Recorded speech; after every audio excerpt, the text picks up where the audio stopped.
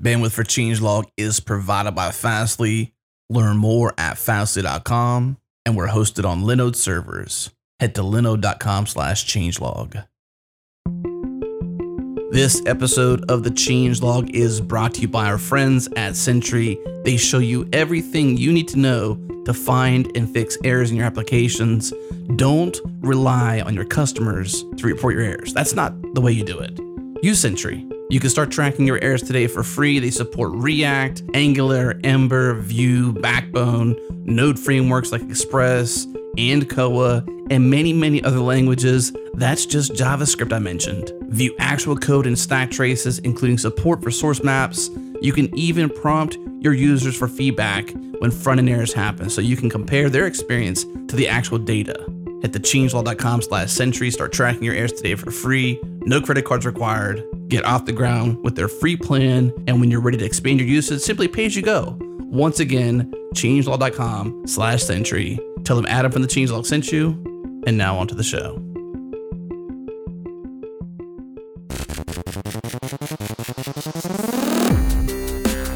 Hello and welcome to the Changelog. This show is about getting to the heart of open source technologies and the people who create them. And on today's show, we're talking about GitHub's recent open source survey with Frannie Zlotnick, Nadia Eghbal, and Mikeal Rogers. You may know Nadia and Mikeal from our other podcast called Request for Commits, changelog.com/RFC. We cover the backstory and key insights of this open data project from GitHub, which sheds light on the broader open source community's attitudes, experiences, and backgrounds of those who use, build, and maintain open source software.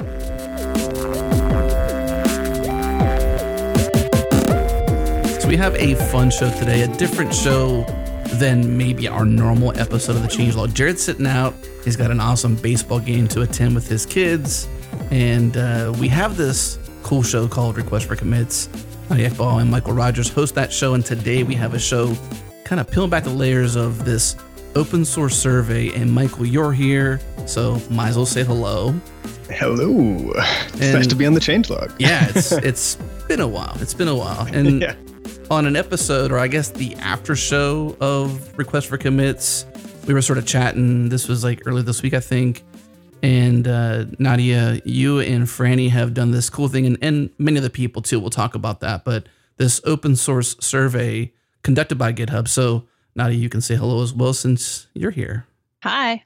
And we also have Frannie here, which Frannie, you're in data at GitHub. What do you work on there? I am a data scientist. I work on sort of mid to long-term research projects for internal and, in this case, sometimes external audiences.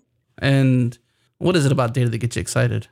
I really love being the first person in the world to see a thing. So I like to know something before anybody else does. Interesting. And carrying somewhat of a tradition of this show, we like to kind of dig a little bit into somebody's backstory. So what's your story?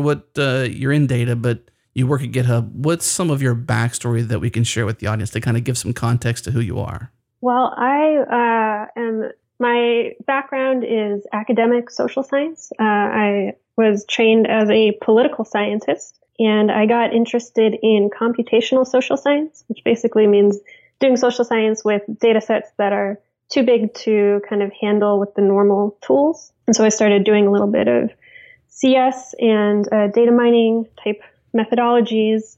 And that kind of led accidentally to working at GitHub. I actually interviewed before I knew what a GitHub was. I sort of fell into it accidentally, but it appealed to me because really the fascinating data on GitHub is all really social data. It's about how people are working together to build things. And so that it's actually like a really fantastic place to be doing data work from a social science perspective. I have an interesting history with GitHub to some degree because I remember sitting in San Francisco in a random office with Chris Wanstroth and Tom Preston Warner conducting an interview for a podcast called The Web 2.0 Show. And this was like literally a month and a half after GitHub launched. So it's been a trek, so GitHub has evolved over the years. Like it started out as social coding and has done all these cool things to like raise, I guess, the bar of open source, but also make it so much more accessible to the world. So GitHub has evolved tremendously. At first launch, it didn't need, maybe it did need data scientists. I don't know, but you can totally see a true need now. And then obviously the survey, opensourcesurvey.org, and I guess that redirects to 2017 because you have plans for future versions of this. Is that true? Yes. Yeah. Mm-hmm. So like we're in a new world where GitHub is essentially many might say the epicenter of open source, and now needing folks like Frannie to help make sense and see data first and hopefully put back the layers of what's important out there. One of the things that I find really interesting about this data set too is that, GitHub changed open source, and now those people that are flooding in are sort of changing GitHub a little bit too. And it's really interesting to see some insights into what they think. How did the survey start? Like there's a lot of academic surveys out there. So I'm curious what the motivation behind this particular one was. This particular survey was kind of the idea of a guy who used to work on the open source team at GitHub named Arvin Smith, who was our open data person, program manager for open data. And I think he's been on, I think you guys have interviewed him before. Yeah. Yep. He was in season 1. Yeah. So he came to me, several months ago, 8-9 months ago, I think, maybe more, and had this idea to use the access that we had to the open source community to gather high quality data for researchers, and in particular academic researchers studying open source development and processes, help them get better data than they're able to get otherwise. Because you're right, there are a ton of surveys out there because this is a fascinating domain. Like it's a weird and unique form of production of public goods that a lot of the world's critical services are based on. And people are really interested in understanding how and why people participate or don't in this community. But it's hard to get good data on it. Why is that? Like what makes it hard to get good data? Is it selecting the right kind of people or them self-selecting or? Yeah, for the types of questions that people are interested in, a large part of the problem is getting access to the right people. So this is a community that's kind of over-surveyed. People get a lot of emails asking them to take surveys, and at some point they get tired of doing it. And so it's hard to get the people you want to talk to take a survey. So sampling is hard. Unbiased way is really difficult to do. So generally what people have done is they'll go through, public records of open source projects and look for people who have committed or otherwise participated in the project and then just email them. But that means you miss this huge community of people that we know are there who are using projects and looking at them, but not necessarily actively contributing to them. And we think that that's a really important part of the community as well. But unless they leave a visible artifact of having been there, there's no way for the researchers to know that they're there. So by having access to the traffic going to these projects, we have an ability to get to people in a way that is virtually impossible for most other people. Yeah. It certainly makes sense to be GitHub and conduct this interview because otherwise on the outside, it may, like you had just said, it's difficult to sort of seamlessly access those kind of people. Let's rewind a bit and kind of touch base on exactly what this is. So this is an open source survey conducted by GitHub in collaboration with researchers from academia, industry, other folks from the community. The purpose was to gather high quality insights and data from those who are interacting with or even just checking out open source projects. A lot of responses, a little over 5,000 responses, not only from GitHub's data pool, but also it seems like random samples from other communities that aren't the GitHub platform, and then open sourcing that data set. Is that right? So it's a little over 5,500 randomly sampled respondents from open source repos on GitHub, and then another 500-ish responses from a non-random sample of communities off GitHub. So we know that not all open source is on GitHub. There's a bunch of very important projects that predate GitHub or work on other platforms for lots of reasons. And we wanted them to be part of the sample as well. It's harder for us to access them for obvious reasons. So that sample is non-random. But we did try to make an effort to make sure that they're represented in the data as well. Right. And when you say like random and non-random, that's really important to say for what reason. As somebody who doesn't do data much, why is it so important to make that distinction? Yeah, so typically the way these sorts of the open source surveys have been done is to use opt-in sampling. Basically, somebody makes a survey and then they publicize it in lots of places like Twitter or on a website. And they basically kind of broadcast that they're doing a survey and ask people to come to them. And that means that people go out of their way to say, I want you to hear my opinion. And the people who do that are kind of weird, right? They're people who have really strong opinions on things, or they're people who think taking a survey is a fun way to spend 15 minutes, which is weird. Right? Like there's lots of reasons why that's not, that gets you a pretty biased sample. It gets you a like very opinionated sample. It's subject to, basically like, kind of gaming, like people will try to send the link to specific groups that they want, to take the survey but maybe not other people. And so the way you get high quality data that is closer to representative of the whole community is you randomly select people, hopefully in a way that gives everybody who's there an equal probability of being invited to take the survey. With that in mind, you've got quite a few questions. So maybe not a 15-minute survey, maybe half hour, 45 minutes. This is 50 questions. What's the rough average that you would expect for someone to dedicate towards answering this? This is actually, it was like an 11 to a 15-minute survey, depending on which set of branches you hit. So if you answered some questions in a certain way, you'd get some additional questions. But the average time was something like 11 minutes. And that was intentional. Like a really long survey is really tedious and taxing, and we wanted to, you get better data if people don't find it really annoying to take your survey.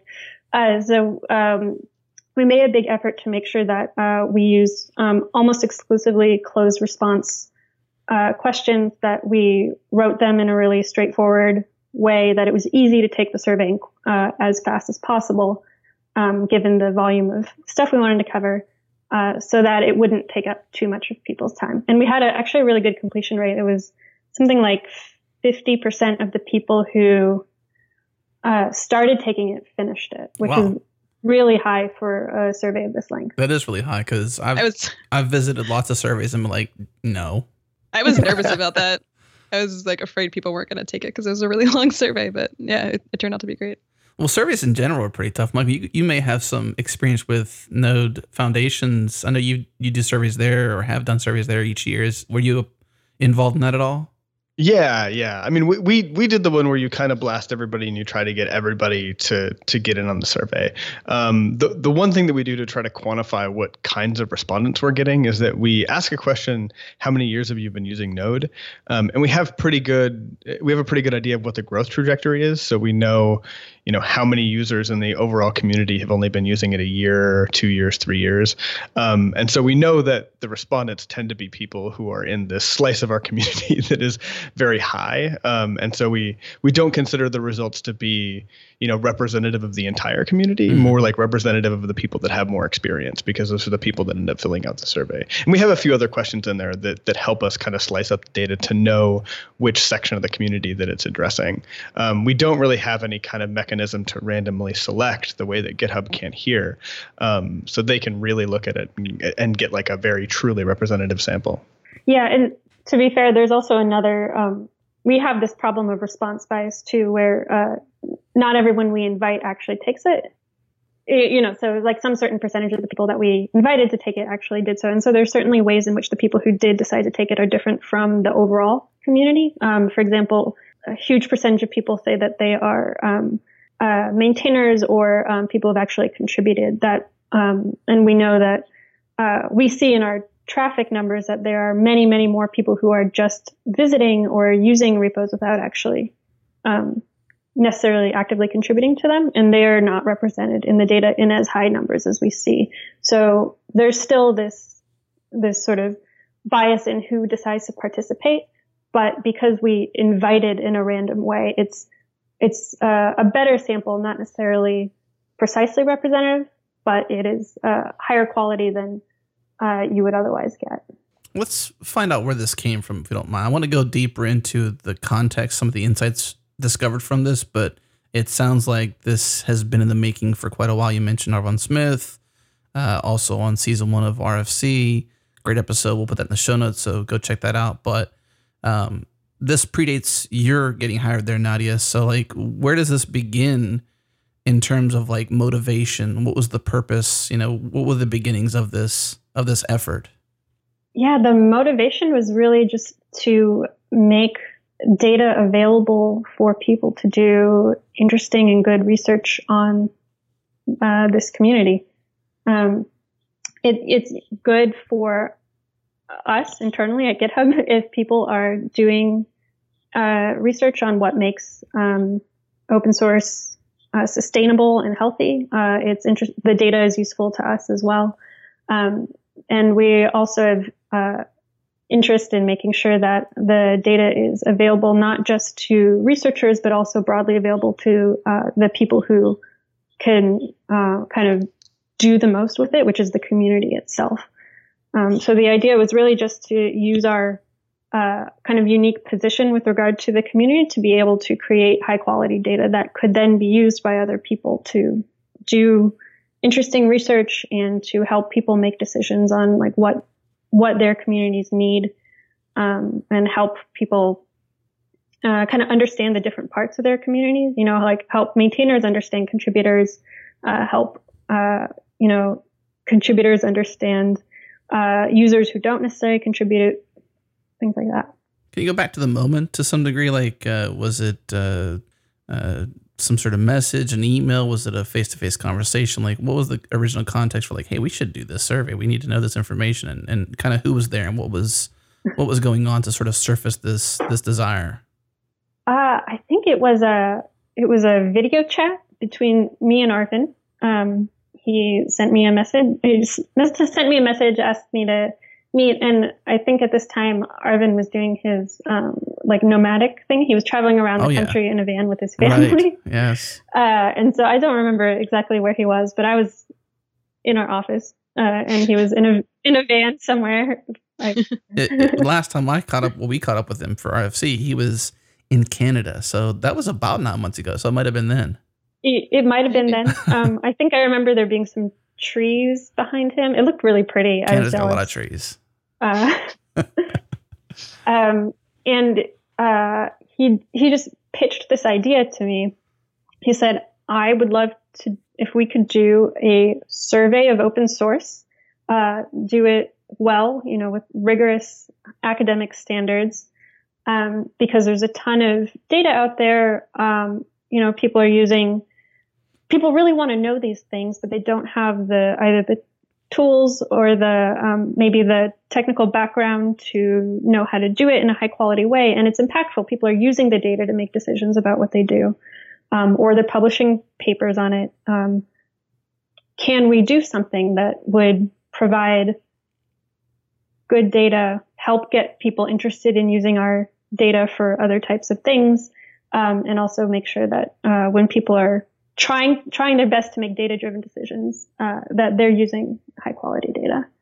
And I thought that sounded really interesting. I've mostly been working on internal-facing things, reports for internal people at the company, and it sounded like a really fun opportunity to learn more about open source, because I'm not a domain expert in it, and to do something that would have a really wide audience and potentially a really large impact. After the break, we'll dive deep into the insights of this open source survey from GitHub. With more than 50 questions, this survey is by far one of the most widest range research topics GitHub has done to release as open data. So we're going to highlight some of the most actionable, important insights from this after this break.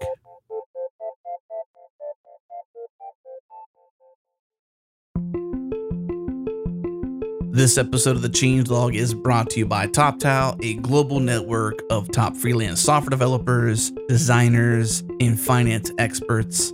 If you're looking for contract or freelance opportunities, apply to join TopTal to work with top clients like Airbnb, Artsy, Zendesk, and more. When you join TopTal, you'll be part of a global community of developers who have the freedom and flexibility to live where they want, travel, attend TopTal events all over the world, and more. And on the flip side, if you're looking to hire developers, designers, or finance experts, TopTal makes it super easy to find qualified talent to join your team.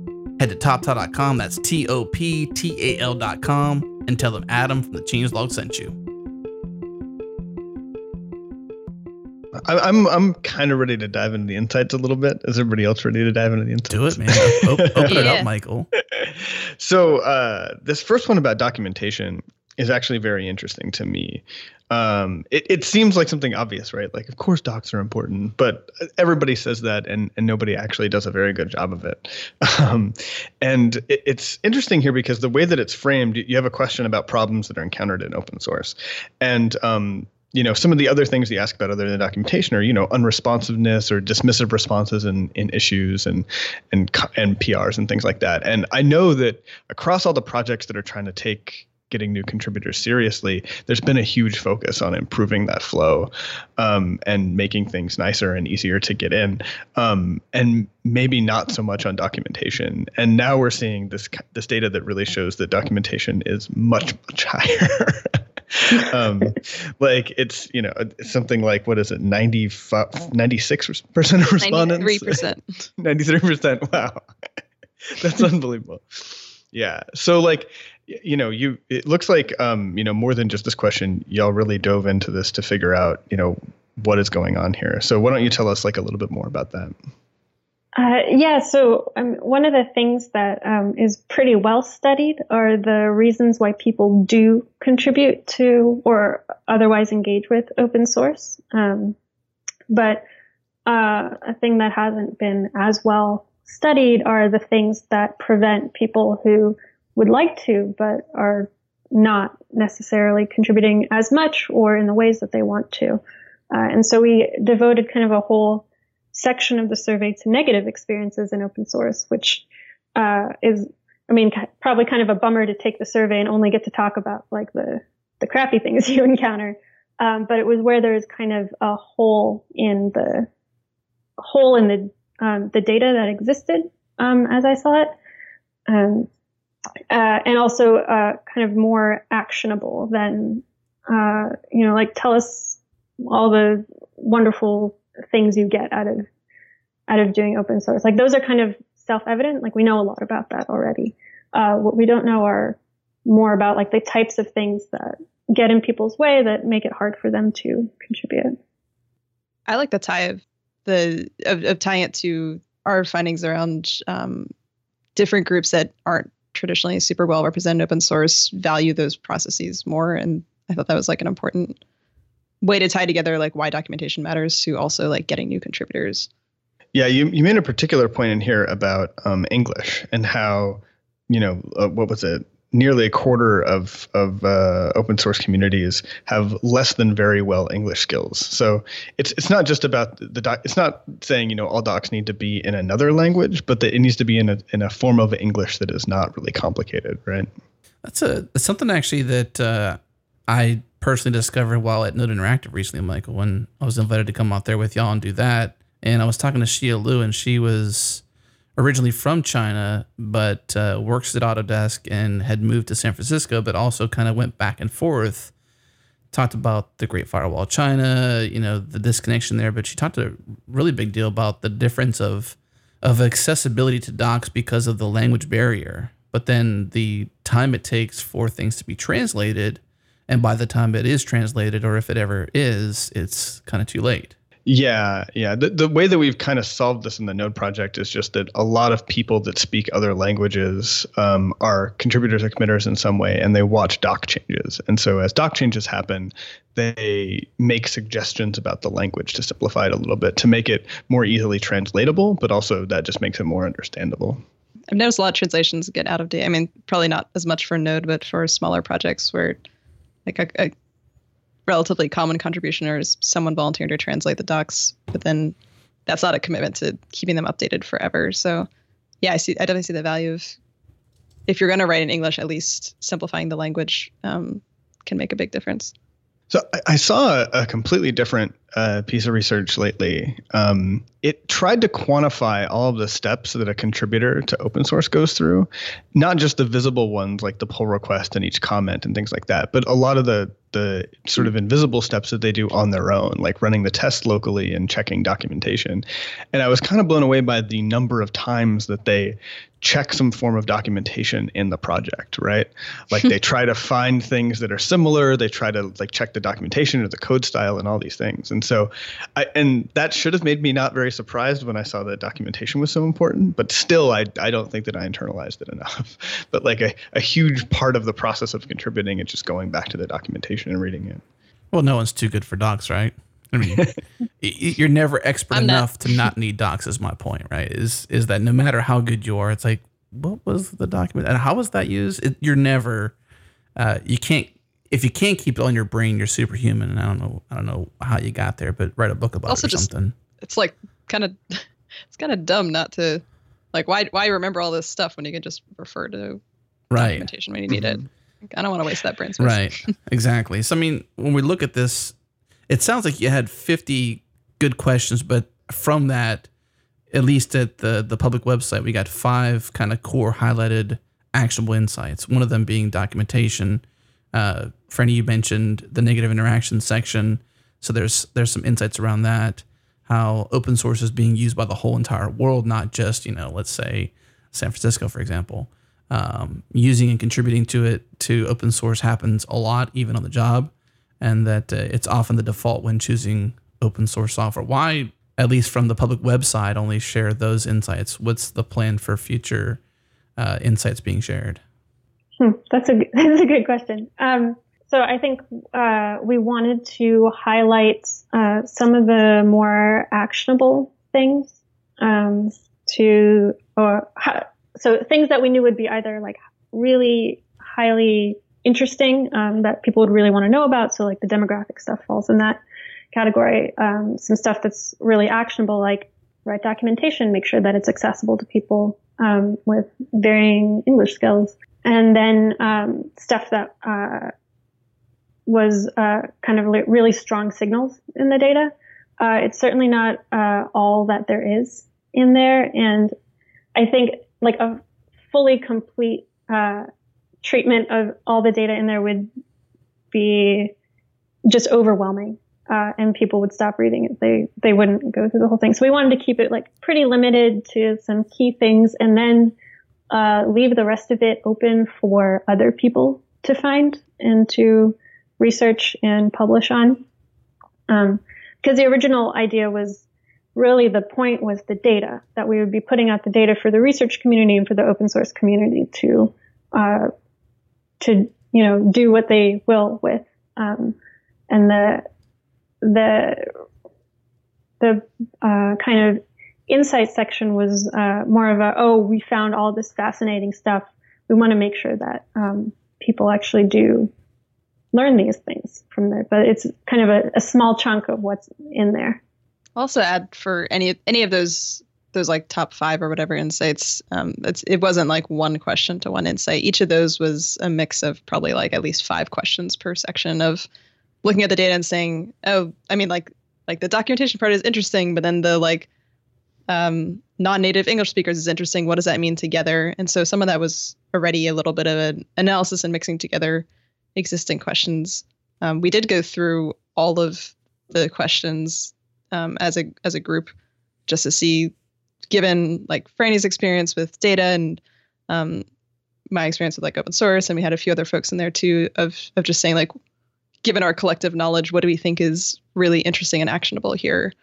But yeah, it's definitely not complete either. I think it's a little timely too. Like as we've been recording season 2 of RFC, we've been able to talk to a lot more people that have raised money for their projects, for fairly big kind of notable projects. And a recurring theme seems to be, we have this money and we don't know what to do with it because there's not a lot of like really discrete specific things that you can spend it on. But documentation is one of those things. Like you can hire somebody to just write better documentation. Yeah. That's like a really actionable thing. And, you know, armed with this data to say like, actually, this is the most important thing. This is probably something that we should spend money on. Like that's really actionable and really timely. That makes a lot of sense because we often hear we're not really, we have money. How do we spend it? And do we spend it on staffing more people to, you know, put more developers behind a project? Or do we embrace or, you know, invite community into this? Do we do events? Do we do meetups? Do we do swag? It's like there's so many unknowns out there, and so being able to like have, you know, unbiased opinions on what really matters certainly gives better waypoints for maintainers and community leaders in open source to take action upon. You know, without something like this, you're sort of just shooting in the dark. It was fun to see a lot of common wisdom that gets passed around and seeing how that maps to the data that we found. And some of them were really spot on. I was actually thinking of you, Mikeal, in the like negative interactions findings, because you had this tweet from a while ago that was like, don't tolerate asshole. Oh, sorry, Adam. No, it's okay. Go ahead. Hey, heads up, if you're in a car with a kid, you got your kids around, mute it or whatever. Go ahead. Just repeating his tweet verbatim. It's something like don't tolerate assholes in open source because new people that see that will want to walk away or something like that. You probably remember it better than I do, but yeah, well, there's an interesting Venn diagram that goes with it, which is basically like, you know, like assholes are this really small dot, and then there's, you know, people who tolerate assholes, and then, you know, and then a much larger bubble of nice people, and some nice people will tolerate that kind of behavior, but far more just won't. And so you're excluding this much bigger group when you sort of like accommodate people who are toxic, right? And that was totally what we had found about smaller portion of people have personally experienced something, but a lot more people have seen something happen. And there's a pretty like significant number of people that stop contributing to a project when they see behavior like that. And so I thought it was good to actually have data to say this really does matter, and that common practice or common wisdom is actually true and useful. It's interesting to see how much negativity is out there, though. I mean, even 18% of respondents having that's enough. I mean, it's a lot. Yeah, it's a huge amount. That means like if you interact with open source 100 times, 18 times out of those 100, you're going to get, you know, some sort of negative reaction. I got negativity today. I mean, it happens. Hold on. You're interpreting the data a little bit off there. So this is of individual people, not individual interactions. Well, that's 18% of response. Oh, I guess you're right. Okay. So it's not, okay. You're right. I'll stand corrected then, but I'm sure my number is just as accurate.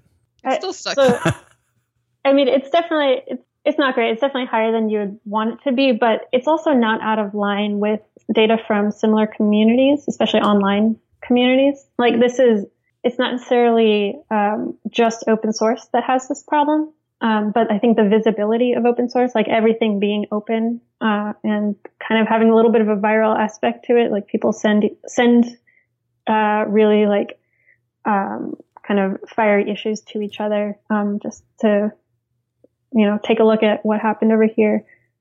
That's the visibility might be higher, but this kind of like people being jerks to each other on the internet is a thing that happens in a lot of places. I think one of the insights here is like you have 50% of people have witnessed negative behavior, and 21% of them have actually left a project because of that. Just from the witnessing, not even necessarily the being, you know, the victim of it. Well, that's the truth. It's like if you just witness the negative behavior, you're going to assume that that's a common thing or a standard, or it happens often, especially if you see negativity unresponded to, you know, like allowing it, you know, that's a difference. It's like, that's why I think maybe your tweet, Mikeal, and Nadia, your mention of it may be right on point, because if you allow somebody to be that jerk, then, you know, you're not so much just as at fault, but somebody needs to say, you know, hey, that's not how we act here. And I think that's probably a good reason why a lot of code of conducts have become more more common is to say, if you're going to participate in this, whatever this is, here are the rules for which we all agree to abide by. And if you don't, here's the ramifications, and here's how you contact someone to say, hey, this is happening. Can you please make it stop? I want to reemphasize Frannie's point about that the levels of negative interactions that we saw is not that different from other online communities. Because one thing that was sort of sad to see in a lot of the press findings was, or a lot of the press reporting was, their takeaway was this open source is really terrible and toxic, and everything is just like, Linus Torvalds. And it makes me sad because I think, at least for me, part of the goal with this data was to, I don't want to scare people off from contributing to open source. And I think it's important to highlight that this stuff's like, it's not great, but it's not different from other online communities. And I think open source gets an unfair reputation for that, and it turns a lot of people off from it. But like, none of it is great because humans are just kind of not nice to each other on the internet, period, when left unchecked. But being able to see that is useful. I think one important difference, though, between GitHub and other online communities is that if you're like really into ham radios and you go on the ham radio forum and you experience negative behavior, your choice is basically, I stop talking about ham radios on the internet, or I continue to put up with this. And on GitHub, it's literally like, I just go to another project that's not terrible. Yeah. And so you have this huge number of people that like actually just leave projects because of it, right? Yeah. At the same time, too, you can't make or instill a change unless you measure it, right? That's a known thing. So just having this data alone shouldn't say, oh, this is this is an issue, or this is to scare people off, as you said. It should be, something that attracts some change. Being aware of an issue is the way you instill some change. Exactly.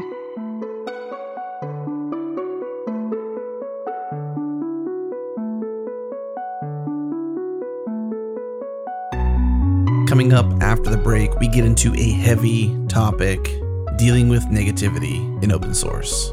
We also talked about maintainers having to be the police, and an even more touchy subject, the accuracy of this research. Is this a true representation of the overall open source community? All this and more after the break.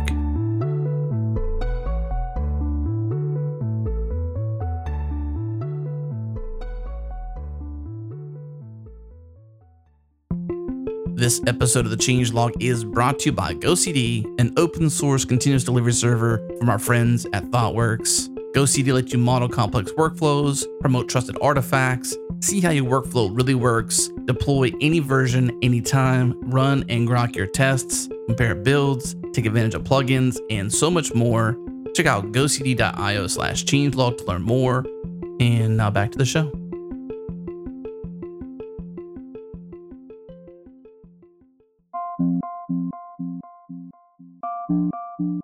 This is a tough subject, not often discussed. The impact of negativity in open source. And sometimes when that happens, people are forced to go into private channels or to enforce their code of conduct and get into very uncomfortable situations. Basically having to deal with these negative experiences that have real consequences to not just the people, but also to the project. And sometimes people just don't interact, or they just don't interact publicly. What do you think? Yeah, people can, they might withdraw from a project. They might keep working on the project, but start working in kind of back channels. Instead of working publicly in the repo, they might start pinging people through email or Slack or other methods to avoid sort of like the public microscope of attention on the work, or maybe like risk of like somebody saying something really critical and that ending up being sort of part of their public professional record. Well, no one wants that, right? I mean, if we were in an issue and Michael called me a name, I would probably not want to talk to him ever again, for one, and then two, I would just be like, not being involved in this anymore. I'm done. Or maybe I wouldn't. Maybe I would just take it and just feel stupid. What do you think, Michael? What are common interactions to like? I mean, is that how you would respond? I mean, what do I think? Is in like you want to test this out and have me call your name on the internet? Yeah, sounds like you're asking. No, I think the kind of top line of this is that people that experience negative behavior, it's okay, I would put it this way. It's really important to deal with negative behavior when it happens at the project level. The next point in here is that, the most effective tool here is to ban people, and that maybe even banning people like fairly liberally is a fairly good idea. And one of the arguments that we hear over and over again is that using bans and using other moderation tools, we keep creating a higher and higher bar for like the kinds of behavior that does that. But there are a lot of other negative consequences to not dealing with it. Like, not just the person who's the victim of the behavior, but also everybody watching can just move to another project a lot of the time, or they might, move into private channels, which is like not good for an open source project. And so it's just like really important to deal with the behavior, right? To actually moderate it in some way. Because if you don't, something like 3 times the number of people that experience it are potentially also seeing it, and they're going to do something as a result, right? The problem with the blocking part, though, to me, at the banning the blocking, is that somebody's got to be the police and somebody's got to be the bad guy, or bad person, so to speak. Like somebody. Which is okay, but that just means that somebody who may not exactly want to take on the role of being the enforcer, so to speak, has to take on that role. And that has to happen in every single project. And that could become an issue just generally. Like, I don't always want to be the bad person and say, hey, you can't play anymore. And because you've crossed the line here. I get it that it's needed, but it's hard to be that person. We asked about individual users having the ability to block another user. So, and that's separate from asking a maintainer to go in and block somebody from a project. So, actually the finding is that an individual having the ability to block another user without having to involve somebody else is the part that is most effective at addressing problematic behavior. If you have to ask a third party, we asked about we asked about maintainers, we asked about sort of legal intervention, police intervention, ISPs or hosting services. Bringing in these third parties at any level is less effective than giving people the power to protect themselves on an individual basis. And so I think the findings suggest that you want to move away from having a kind of third party policeman and give people tooling to be able to say, like, whether or not this person is part of this community or not, I don't want to interact with them. That seems to be... So a singular level opt-out, basically. Yeah. Because, anything that relies on maintainers, first of all, as you said, it puts somebody in this police role that they probably don't want to be in, or that they may or may not want to be in. And it also means that you need to have a really responsive maintainer in order to have any sort of ability to have this. Yeah. And, there's lots of projects where the maintainers are not necessarily responsive on the timeline that you would need in order to address it. It certainly adds one more notch to the job role of being a maintainer, if that were the case, must also be police, Well, and I think that it's important for you to think about these things in your project, but that's a really good point, which is that a lot of individual maintainers are just not engaged enough in the project to even do that. And in fact, there's not a lot of other people engaged in that particular issue. So it's really enough for the one user that's seeing this to just block that person, or experiencing it to block that person. And that kind of scales, down to all of these smaller projects that don't have as much infrastructure. I'll also just give a shout out to GitHub making improvements. That there is a beta tested feature right now for temporary bans at the org level, so you can kick people out temporarily, and it's not so much of a perma ban. And it's a nice way to say that behavior is not appropriate. Here's a consequence, but you're not banned for life.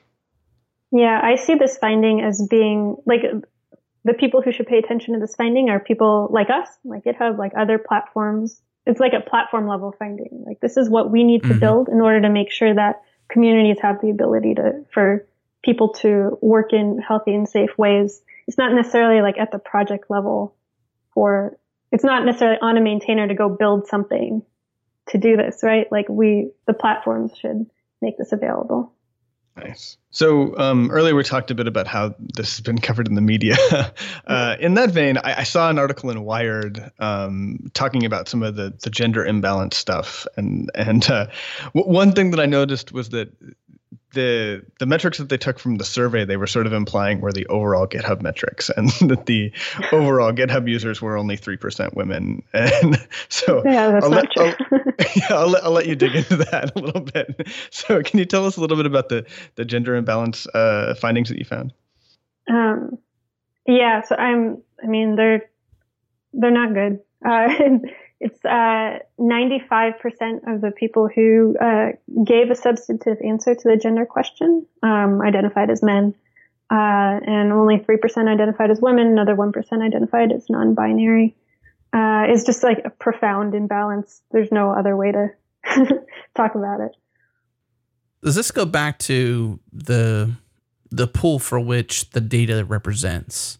Going back to the random, non-random question, biased, unbiased, and this assumes that the person was on GitHub, right? They were prompted some way to say, we have this survey, please take part. Being that it's such a wide chasm between, those numbers, 95%, 3%, 1%, I'm just wondering, given that big of a difference, how confident do you feel in the accuracy of that? Being, if you took the same and you expanded across all of GitHub and everyone who's ever interacted with GitHub answered, would that still be true? I don't. So the way we sampled was definitely not how you would try to get all GitHub users. Like, you had to do a really specific set of actions on a licensed open source repo that indicated like sincere interest in open source in order to make it into the pool. And then we randomly sampled from that. So it's definitely in no way representative of the general GitHub user base. Can you share what those actions might be, maybe to kind of give folks Yeah. Or is that secret stuff? It's not secret. You had to do, if you download the data set, there's some documentation that has more details than the website. You had to do something like 3 clicks on a licensed repo or visit 3 licensed projects within 30 minutes in order to make it into the sampling frame. And that's because it's really easy to fall into a GitHub repo from Google and like not really intend to be there. Right. So we were trying to make sure that we're only getting people who like seem to have a sincere interest in open source. To get back to the sampling part, there's a possibility that, maybe women are more likely to use open source or be interested in it, but not be contributors. And maybe they felt like when they got invited, we didn't actually mean them. Like maybe they don't consider themselves a member of the community or something. So they thought like, oh, we probably don't want to hear from them. Like that's possible.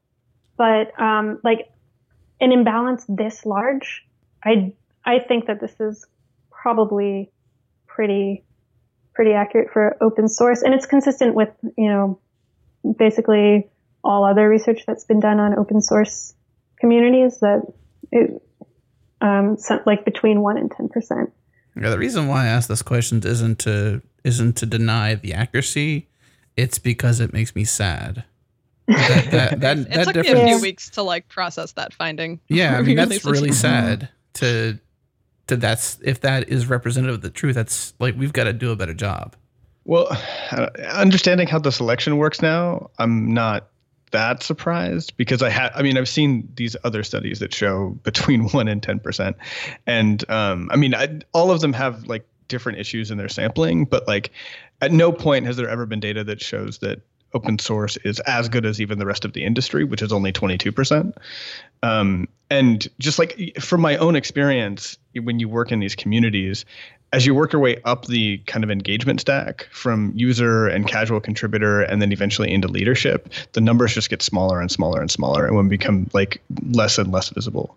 With a couple, individual communities as really important exceptions that should probably be studied so that we can figure out how to do this better. But yeah, I think, yeah, I'm unhappy about the number, but now I can see why it would be there. So if someone has my reaction, and this is a question for all of you here, what can we as a community do? What are some ways to fine tune that ratio to be a bit more less of a chasm between the two? One thing that made me happy from the reaction was there are a couple of people who offered to prominent open source contributors who offered to mentor people that are trying to get into open source. I think from the React community, there were a couple of people. So I thought that was really nice just for people to be sort of like aware that if the numbers are that bad, like it's really important to keep an eye out for people that are interested in contributing, but might need a little bit of an extra push. That's not obviously like super scalable, but I thought it was just like a nice human response. And yeah, I mean, stuff like about for me, the documentation part of it ties really strongly back to this of document your stuff and make it as transparent as possible so everybody understands how to get into it. That was why we did the open source guides earlier this year too, so that it doesn't feel like open source is this big, like shadowy process, and you have to talk to the right people to understand how it works. Some of that ties into also the findings around people who had given or received help from a stranger in open source, and seeing that women were less likely to ask for help from a stranger because there's sort of the assumption that I'm not allowed to do that or whatever. Yeah. So just really going out of your way to knowing that, and it's not just women. I mean, like there are a lot of people who are hesitant to contribute because they don't feel comfortable asking for those sort of things. So making processes really explicit and transparent might bring more people out of the woodwork than you would expect. That was my take on it. Yeah. This last point here too, half of contributors say that their open source work was somewhat or very important in getting their current job or role. I mean, that's in the same area we're talking about here in terms of this data being shown on the website, but like that, knowing how crucial open source is in general, but then also at the micro level of me or someone else getting a future job or the dream job, so to speak, how important it is to be able to interact with open source makes it even more important to be welcoming, because it's that important. Mm-hmm. to them as a person, but also generally to tech in general. I've also seen data that shows that people with open source experience make more money on average too than other average developers. So it's also important there. Yep. I think one of the answers to this problem you can see in this data a little bit, right? Like you have the differences between men and women on some of these things, and some of the biggest gaps are in code of conduct and welcoming community. That this is just far more important to women. And I've certainly experienced this as like a conference organizer where you're trying to invite and get people out. And especially when it's, the first time that people are being visible, women are much more cautious about this than men are. Is it the code of conduct and what it says, or is it the fact that it's there because somebody knew it was important enough to put there and take the time to figure out what that community's conduct should represent? I feel like at this point, if you don't have it, you're making a different kind of statement. It's not that the code of conduct makes a statement. It's actually not having it as the statement. And that's a really negative statement. I don't know if it's... Let's use the changelog as an example, because like we literally, as of like maybe a week, 2 weeks ago, 3 weeks ago, maybe, and today is June 5th, WWDC day, by the way, Apple good stuff, whatever. But we just recently put a code of conduct in, and that's not because we're idiots. It's because we didn't think we really needed one. We're a podcast, primarily a group of podcasts, a newsletter, so we didn't really have a community. And we've actually had a membership / community for a while now. And for me, my paralysis, and I'm not sure if this reflects Jarrett's opinion, but for me, my paralysis around it was like, I don't know the first step to enact one. Do I write it by hand? Do I adopt one from another community that best represents me? Kind of going down a rabbit hole here, but the point I'm trying to make is that like even us, I would imagine like we're pretty close to open source and we realize how important this is. Only recently did we enact one. And, I don't feel like we were behind the curve. I felt like we did it when we needed to, we wrote an open source guide about that. Just saying. Maybe I didn't read it yet. One of the neat things about no, that's good. One of the neat things about the code of conduct findings, we didn't highlight this in the write-up, but I kind of wish we had was that it has this reputation of being controversial because there's some loud people on the internet who really, really hate them. But our findings show that they're actually not controversial. So we allowed people to say about all these things in that table that you're looking at, from responsive maintainers all the way down to contributor license agreements. Like, is it very important to have it, all the way to doesn't matter either way, all the way to very important not to have it. So we allowed people to say, like, I really, really don't want to see this on a project, all the way to I really want to see it. And only something like 4% of people said it was important not to have a code of conduct. Like, the vast majority of people either really want to see them, they say it's important, or they're kind of indifferent about it. And that includes men. If you throw all the women in the data out, that's still true. So they're broadly popular. You're not actually going to dissuade a lot of contributors from participating if you have one, even though there's this sort of like reputation on the internet that it's sort of you're taking a side in a culture war. Like, most people actually are like pretty happy to see one, or they don't care either way. So it seems like a good and easy way to make your community welcoming to the people who care about it, and it's not going to turn away other people. Well, I think either way, it's really about opening the door, right? Like you said, if people are indifferent, then they're not going to stay or leave because of it. But there are going to be people who don't come at all if you don't have it. Mm-hmm. Yeah, and it's not just codes of conduct too. I mean, I think there's also just a broader cultural issue of, I can only speak from my experience, so I guess I'll just do that, but of sometimes like wanting to have permission to do something, or feeling like you're not good enough, and unless someone says you're good enough to do a thing, and then you're okay to do it. So it's not like, for me at least, like, it's not like I wouldn't speak at a conference if, like, it's not like if I see a code of conduct, it's like, oh, great, this is the conference for me. But it's more like, well, am I qualified as a speaker? Is that okay? And so for me, like, one of the big takeaways from something like certain groups wanting processes clearly spelled out or documentation is just like really encouraging people when they're on the fence to just say, yes, you can do it, just do it. And just being really supportive and encouraging of people that might be kind of like hovering in the sidelines, unsure whether they want to participate or not. Like, everyone can play that role day to day of, if you see someone with potential, just encourage them to get out there. Yeah. And I think to call back to what we were talking about earlier with sort of signaling to everybody watching that, you care about this kind of thing, how you handle that pull request and that discussion around a code of conduct says a lot about the project. Because while it isn't controversial among most maintainers, as this data shows, it is controversial among 4chan members who will show up and just start saying stuff. And like, either you allow that to become like a giant thread that derails the pull request, or you merge it and close it and lock it and say, I'm sorry, but that's not our community, go away.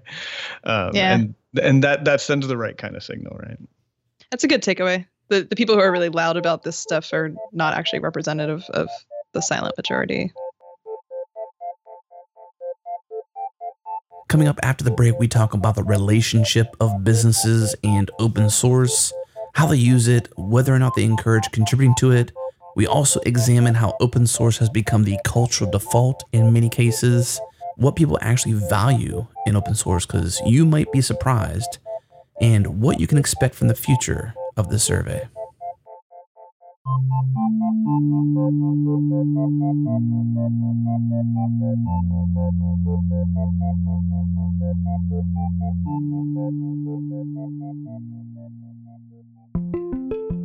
This episode of the Changelog is brought to you by our friends at Microsoft and Azure Open Dev Conference, their upcoming no-cost live virtual conference that's focused on showcasing open source technologies on Azure. Engineers are looking to bring more of the open source tools they know and love to the cloud, but often need a grounding on what to look out for and what to expect. The fastest way to learn is to see live demonstrations and get time to Q&A with experts in the field.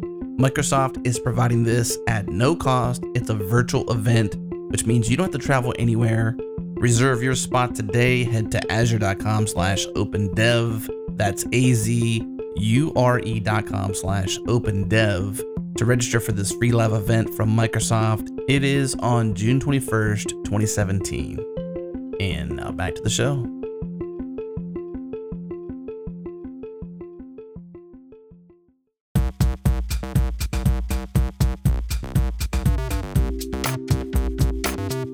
I can't remember the exact quote you have, Mikeal, but you had a quote on the bonus episode, the season 1, the behind the scenes episode of Request for Commits, about the relationship of businesses and their relationship with open source and how it's severely skewed, with so much as this data shows of open source contributions happening on the job. It kind of reflects back onto that idea that more companies should help sustain open source. And that doesn't mean just money. It might mean the 10% time or the 20% time being allowed towards open source. We've been talking about this on Request for Commits. What do you all think about this finding? Are you surprised? Are you enlightened? I have a couple of things that are surprising about this. So one is I was really surprised that the number of people that found certain policies unclear. That was really interesting to me. And I'm very curious, like, do they contribute anyway when it's unclear? Do they use it anyway when it's unclear? Yes. Yeah. Yes, they do. Yeah, Yes, they do. There are actually separate questions like, what's your employer's policy and what do you do? And when the people who say that it's either unclear or they don't know what the policy is, their practices look like those of people who say their policies are supportive of it. So in the absence of any like clear rule, people will do it. And I think that like demonstrates like you kind of need to in like modern software development is like open source is pervasive. You can't not use it and you need to fix things if they don't work. So if you have any justifiable way of doing it, you will do it. That's what I took from that.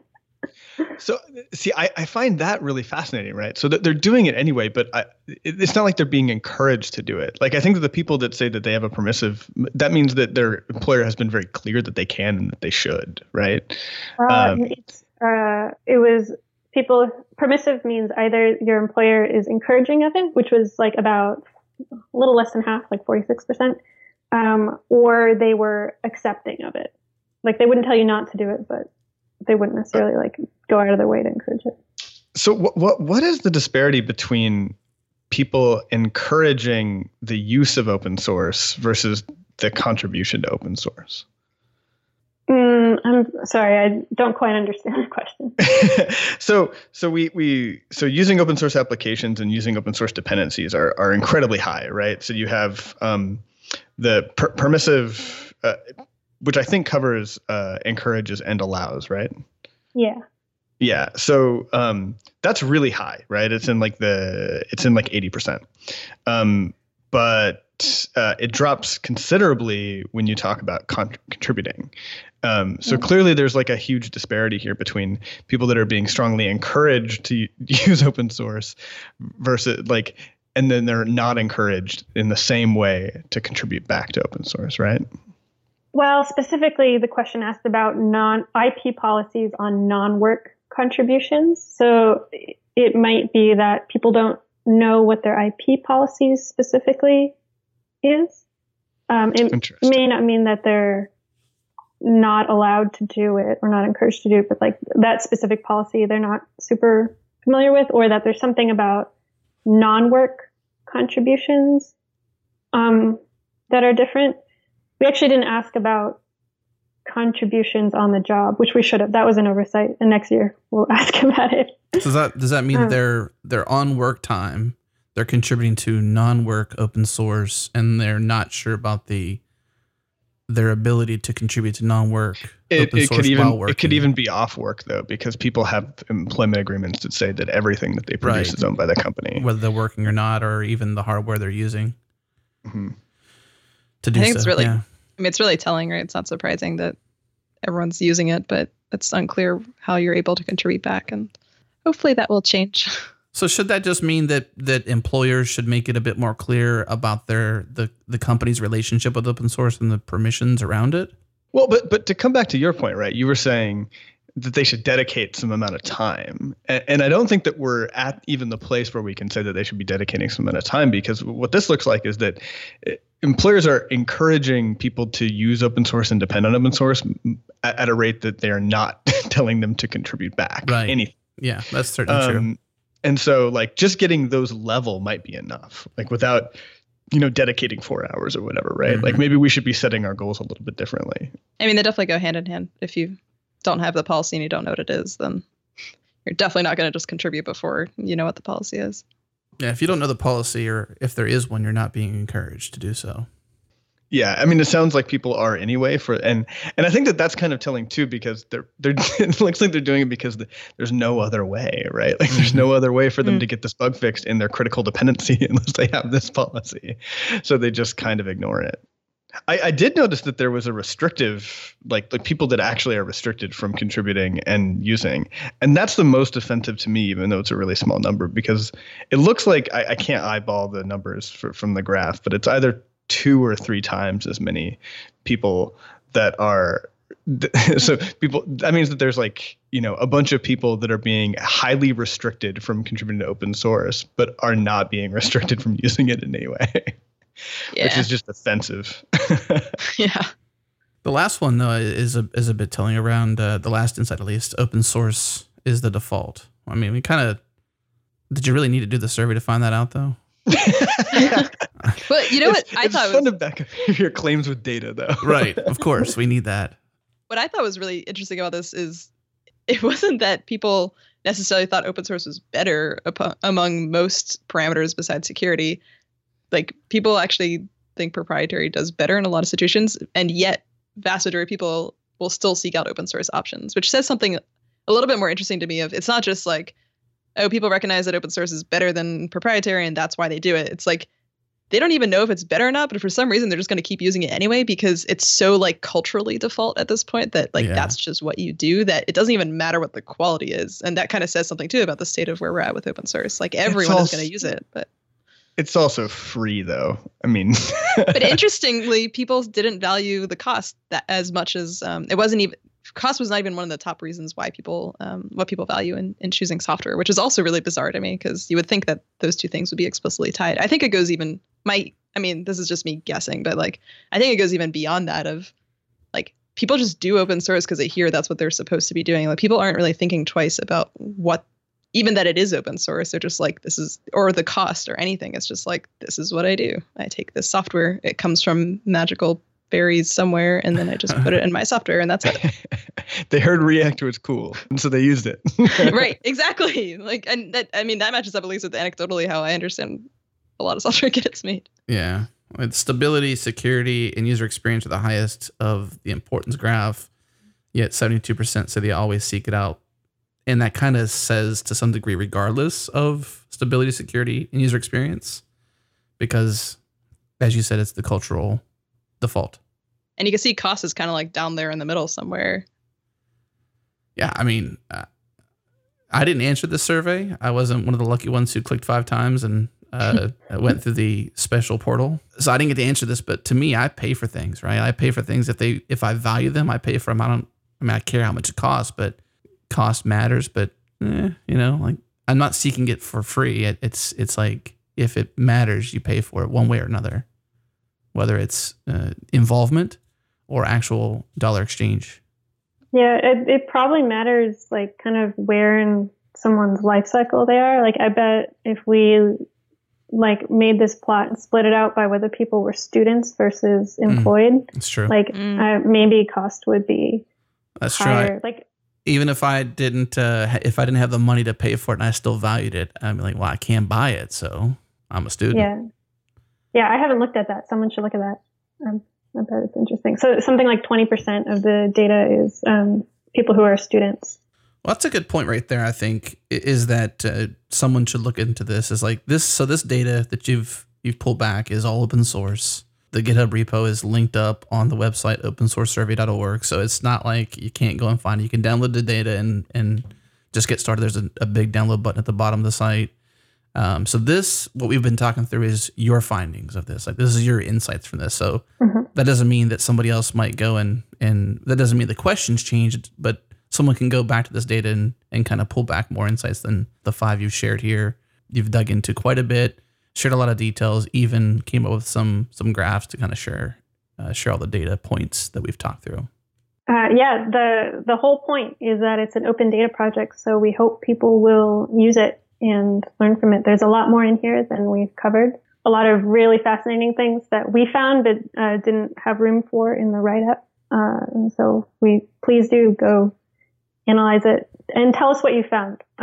We really want to know how people are using it because we'd like to do this again. We want to know like what was useful, what didn't turn out to be useful, how are people using it. Can we expect like maybe this to be a once a year thing, twice a year thing? I mean, open source moves fast, so everybody's just trying to keep up. So should we do this once a year, twice a year? What do you see the future of this survey becoming? So it was a ton of work. I've been sort of thinking like once every 2 years, but if we I get was being like ambitious, sorry. if we get if a lot of people are using it and a lot of people are finding either the insights or the raw data really valuable, and people have ideas about things they want to know over time or new questions they want to ask. I think now that we've done it once, like I have a pretty good idea of like how we could change how we did it so that it would take less time. Well, the insights part seems to be the most time consuming. Actually conducting or allowing somebody to take the survey seems to be a pretty passive type of role. Actually, the hardest part was writing the survey. Because I didn't have, I wasn't familiar with kind of the existing research on open source. So I had to go learn about it, and I had to go write a whole 54 question instrument with a lot of help from our collaborators in academia and industry. I don't know if we've talked about them yet, but tons of contributions from people who are doing a lot of active research in this field. But that was actually I think the most time consuming part of it. Well, now that without having done all the work you've done, of course, I can have this point of view. But now that it's there, do you see the questions needing to change very much to continue the survey? Does it have to stop, or is this something that just sort of can kind of keep operating on the random selections, as you mentioned to Michael's question a bit earlier? Can the same 54 question survey keep going to kind of keep gathering and kind of keep maybe a real-time pulse on the results? Yeah, I mean, that's a good question. So one of the things we've tried to be conscious of is that open source is a community that's over-surveyed. And so we don't want to add to the noise, right? Like people in open source are constantly getting emails asking them to take surveys. And I mean, partly we hope that we can cut down on some of that uncoordinated research efforts by providing one single high quality data set that everybody uses instead of trying to piece together their own. We don't want to bother people with research unless we think that these things are actually changing over time. But if there is, if people want to know, we saw this last year, we want to know how it's changed a year later because we've invested a lot in, say, our documentation efforts. That's certainly something that we could consider doing. I was sort of thinking that we would do a whole new, every time we do this, we just ask completely different questions to try to open up new avenues of research. But it kind of matters what the research community and what the open source community wants out of this data. And obviously open source is, hopefully in 2 years from now, there are going to be so many different things that open source will be facing given the pace that it changes at. Yeah. So before Adam closes out the changelog here, I'm just going to do a complete takeover for RFC. Please do. Please do. Not yet. So RFC, we focus on open source sustainability. And I'm staring at this figure about what open source users value in the software. So why are people actually using open source? And so we know that there's just these widespread sustainability issues. And the first things that they impact, and the things they impact the worst, are stability and security, which are the most important things to people.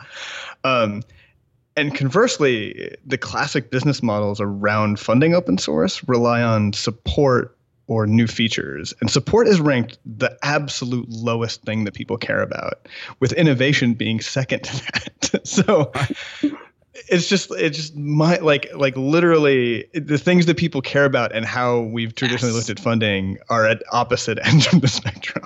I was hoping someone else would notice that. I'm glad you pointed that out. I think it's funny because like almost always when people talk about turning an open source project into a quote unquote real business or whatever, it's like, oh, we'll just offer support and services. And it's like, actually, people don't really care. Well, that should be a clear indicator to anybody who's going that route to say that's probably or could be the wrong route to go. Mm-hmm. I mean, it'd be nice to do this in a year and see if that number changes much, though, because I'm very surprised that those two are the lowest. We'll see if support gets lower. I don't know if it could get any lower. It's like it's literally right above less important. So it's well, that scale that's not the full scale. I think one thing to keep in mind is that we know these things actually do vary quite a bit by community. So actually this particular set of questions was taken from some ongoing research by a lab over at Carnegie Mellon that studies differences in the values of different ecosystems. And so they've done this among a number of communities and found differences in what different open source communities value in the things that they build and in their own processes. And so, this is sort of overall, if you aggregate all of the projects together, this is what falls out of that. But there's probably significant variation between communities in what they value. So for your individual project, it may not be the case that support is the least important thing, but when you aggregate everyone together, that's how it falls out. Any call to action for those listening? So we got lots of people who listen to this show, a lot of people who care about open source. Either they're contributors, they desire to get into new languages, they listen to the show for various reasons, at all chasms of developerhood, so to speak. What any core call to action could you give? I mean, obviously, go check it out, pull down the data, play with it if you're a data scientist or anybody to sort of gather your own insights. But what other call to actions can you give to the listening audience?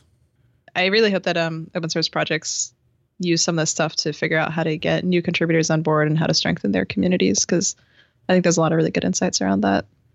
So opensourcesurvey.org. And I'll also mention that at the very bottom, you can subscribe to survey updates. So you can put your email address in there, click the button subscribe. And I guess that means that we'll obviously have to do another show like this because this was super fun. I mean, I love just kind of roundtabling this, kind of digging through everything and getting to hear different perspectives. It's been a lot of fun. So Nadia, Mikeal, Frannie, this has been fun. Thank you.